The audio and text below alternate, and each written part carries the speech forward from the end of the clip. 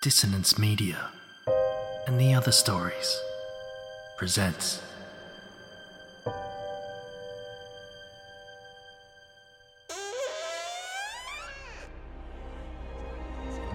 Step into the abyss of After the Gloaming, a gothic fiction podcast that delves into the depths of human emotion. Unyielding love, revenge, internal struggles, and restless souls await you in 9 haunting episodes, where dread, fear, and rare glimpses of eerie happiness linger. Dare to listen on your favourite podcatcher? After the Gloaming beckons. Search now, but beware. Innocence will be left behind.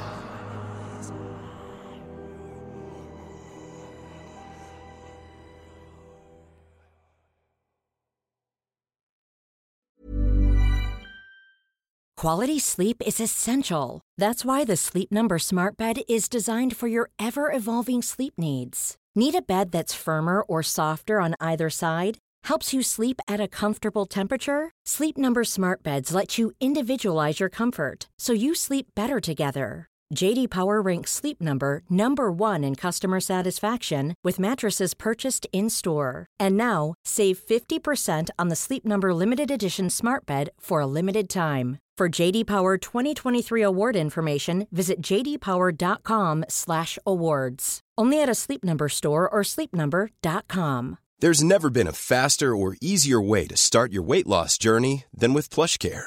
PlushCare accepts most insurance plans and gives you online access to board-certified physicians who can prescribe FDA-approved weight loss medications like Wegovy and Zepbound for those who qualify. Take charge of your health and speak with a board-certified physician about a weight loss plan that's right for you. Get started today at plushcare.com/weight loss. That's plushcare.com/weight loss. plushcare.com/weight loss.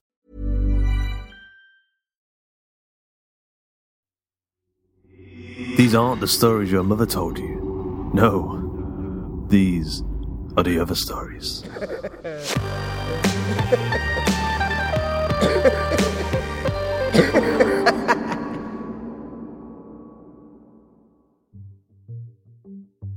Submissions are once again open. We've opened up our chart-topping, internationally recognised podcast to guest writers. If you've got a great idea for a story and you think our audience will love it, get in touch and send it over. The themes are doppelganger, war, and superstition. For more information, including word counts and deadlines, go to www.hawkandcleaver.com/submissions. The Facility. Written by David Fialo with Ellen Leroy. Narrated by Ian McEwan.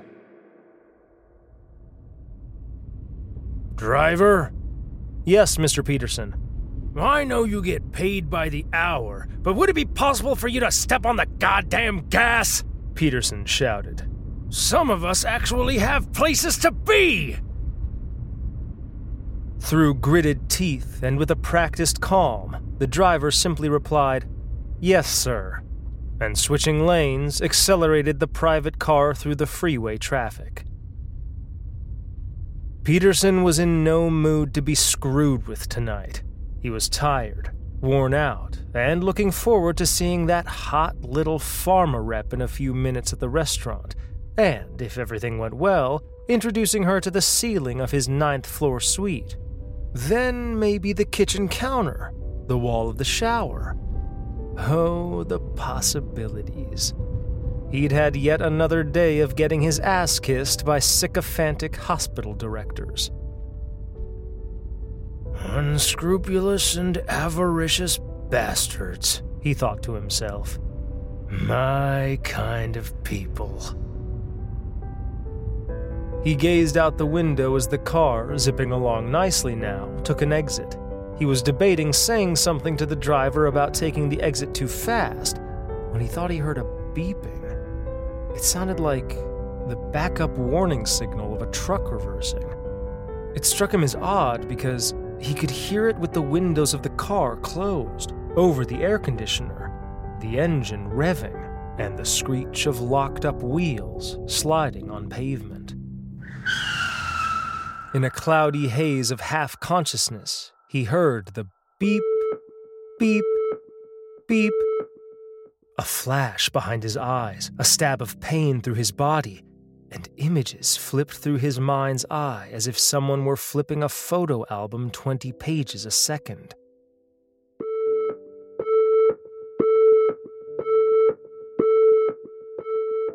His eyes flew open, and his body shot up off the bed.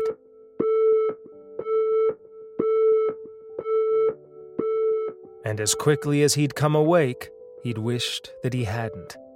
His head was pounding a counterpoint to the incessant beep he was hearing.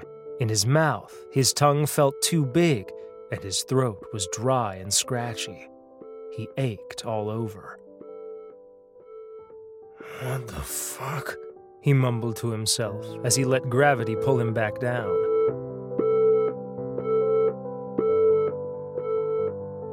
The sound was driving him crazy. He tried to think.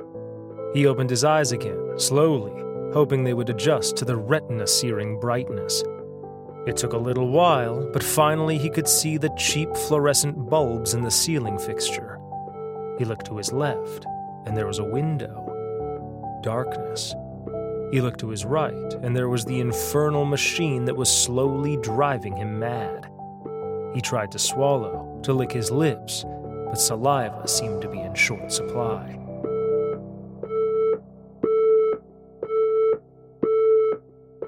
He tried to remember. Another flash, another shot of pain, and another. Different sets of pictures shot through his head at lightning speed. He tried to reach up, to press his palms to his eyes, but his right hand caught on the IV line, twisting the needle, causing a different, most unpleasant kind of pain, while his other hand and arm tangled in the telemetry lead wires draped across his chest. "Shit," he said, as he tried to disentangle himself. And then it dawned on him that he was in a hospital.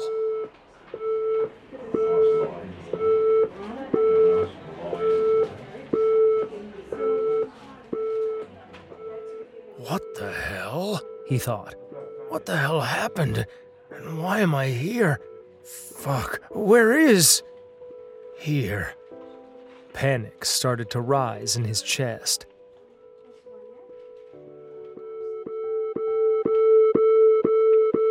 "Can't breathe. I can't..."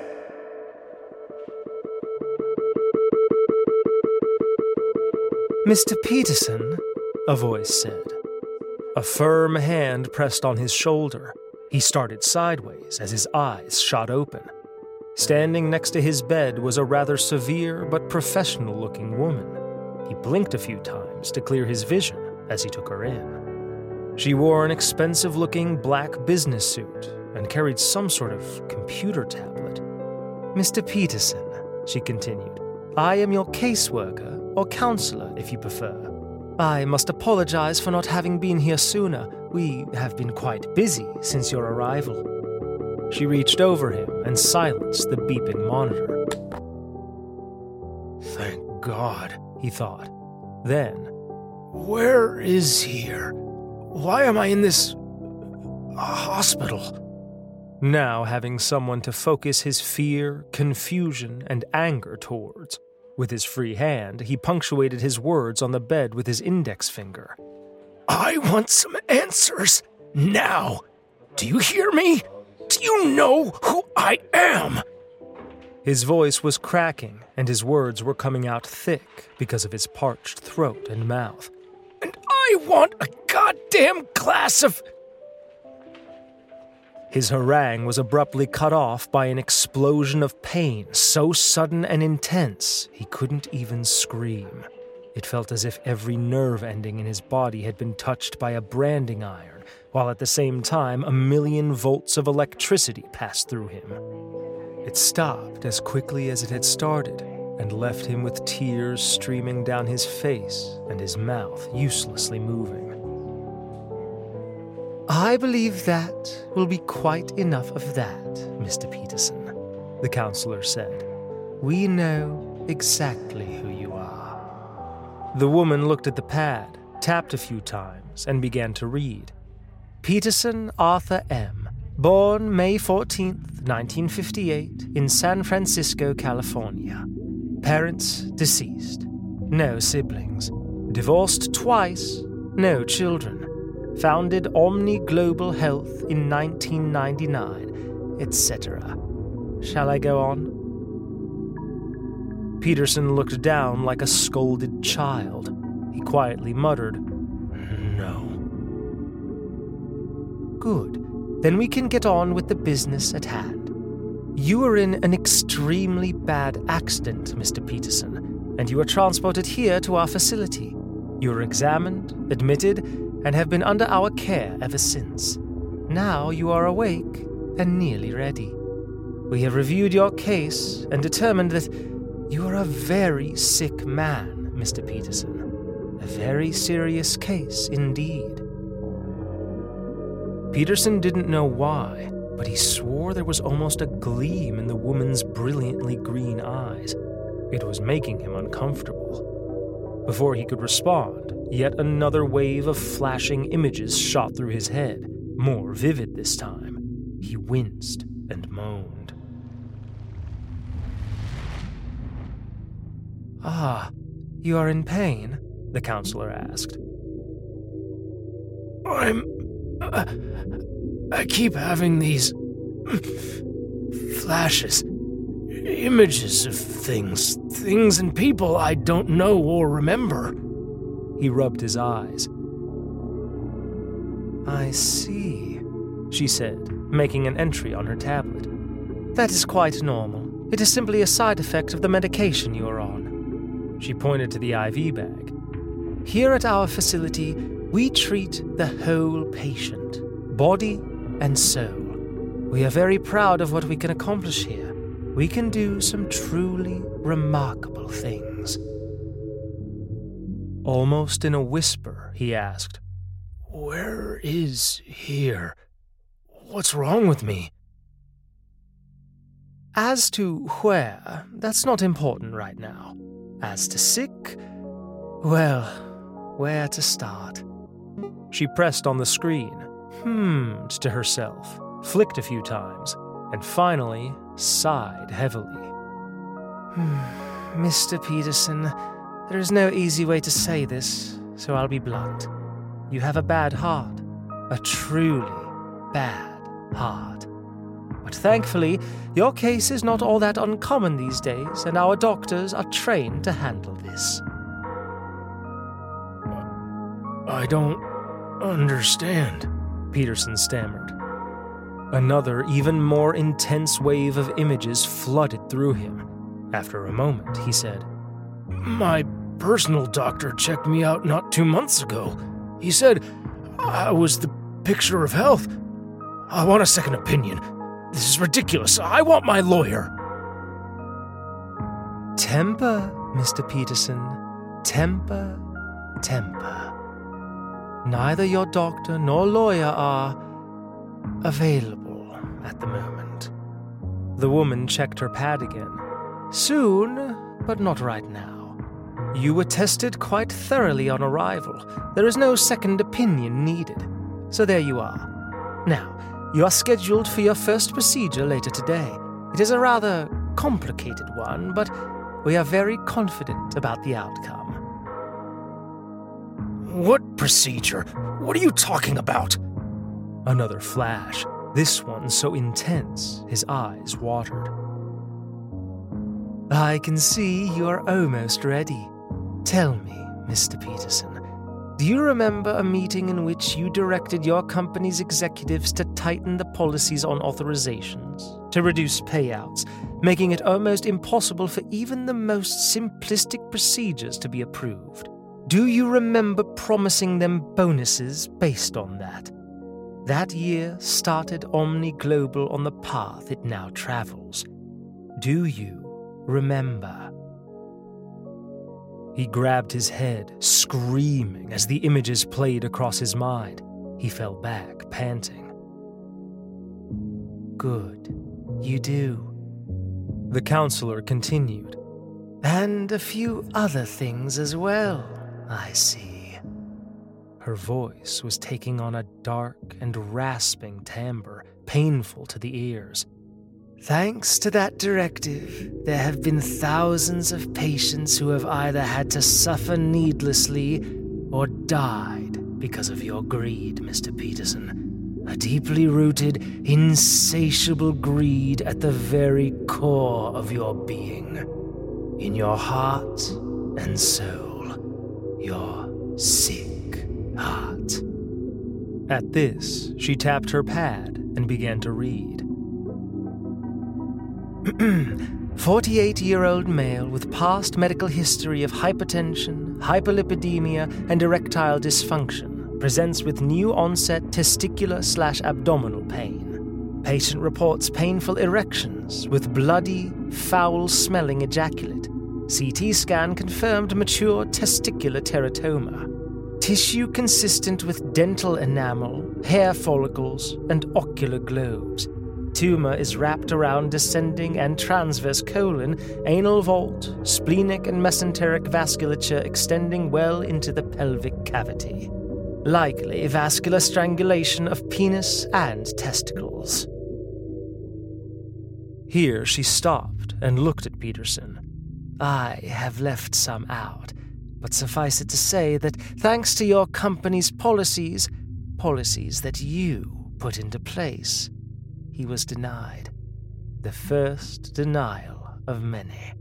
And because of that, he couldn't afford the necessary medications and procedures he needed. He died, Mr. Peterson. He died from a gross, gangrenous takeover of his major organs and systems due to necrosis. He suffered horribly in front of his wife and their 2 young daughters. He left them destitute and fatherless. You received a multi-million-dollar bonus. Peterson saw it, in his mind's eye, as clear as if he'd been there. He saw the man, the sobbing wife, and the 2 young girls. He saw the funeral. He somehow remembered it all. I'm sorry, he cried. I was running a company.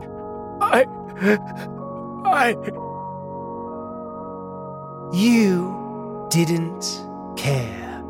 And were it not for the little miracle dripping into you now, you wouldn't know about it either. The counselor's eyes darkened, the pupils dilating to push the green irises into thin rims of emerald. The door to the room opened. Looking up, Peterson screamed. There, a gurney between them, stood 2 orderlies, 2 giants. Their mouths were erased, a mass of scar tissue sealing them over. Their noses nothing more than gaping holes. Most horrible was their eyes, sewn shut with thick, black thread. The seams were fever red, inflamed, oozing, and swollen. Unable to see, they moved their heads back and forth as if sounding their environment. Their faces, he stammered, pointing a trembling hand. My God, what happened to their faces? Rolling the gurney to the side of the bed, the orderlies took up position on either side of him, hands extended. Peterson flailed and screamed, but to no avail. Once on the gurney, his arms and legs were strapped down, the distressed leather of the cuffs cutting into his wrists and ankles as the rusty buckles pulled them tight. Stop it, please! What are you doing to me? He pulled at his bonds, tried to kick. Nothing worked. Then he saw the 3rd one standing in the doorway. Like the first 2, mute, huge, and mutilated, carrying something. A specimen jar. In the viscous, cloudy liquid floated an object of revulsion the size of a grapefruit, a mass of matted hair in which were embedded teeth and eyes. No! Peterson wailed. The counselor tapped her tablet. She stared at his pointless struggling with a smirk of demonic satisfaction. Your first procedure, Mr. Peterson. I will see you in recovery, where we will discuss the next.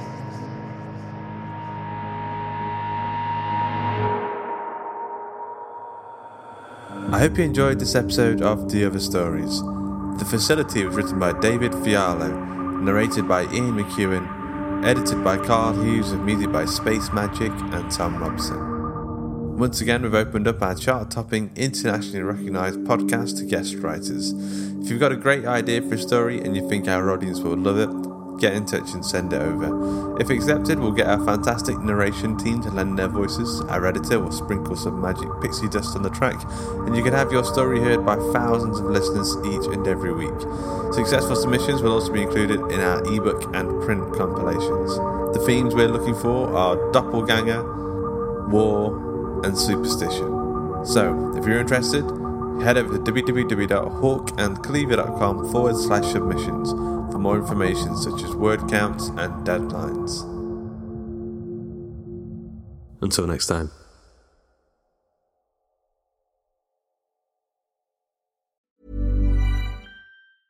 Hey, it's Paige DeSorbo from Giggly Squad. High quality fashion without the price tag. Say hello to Quince.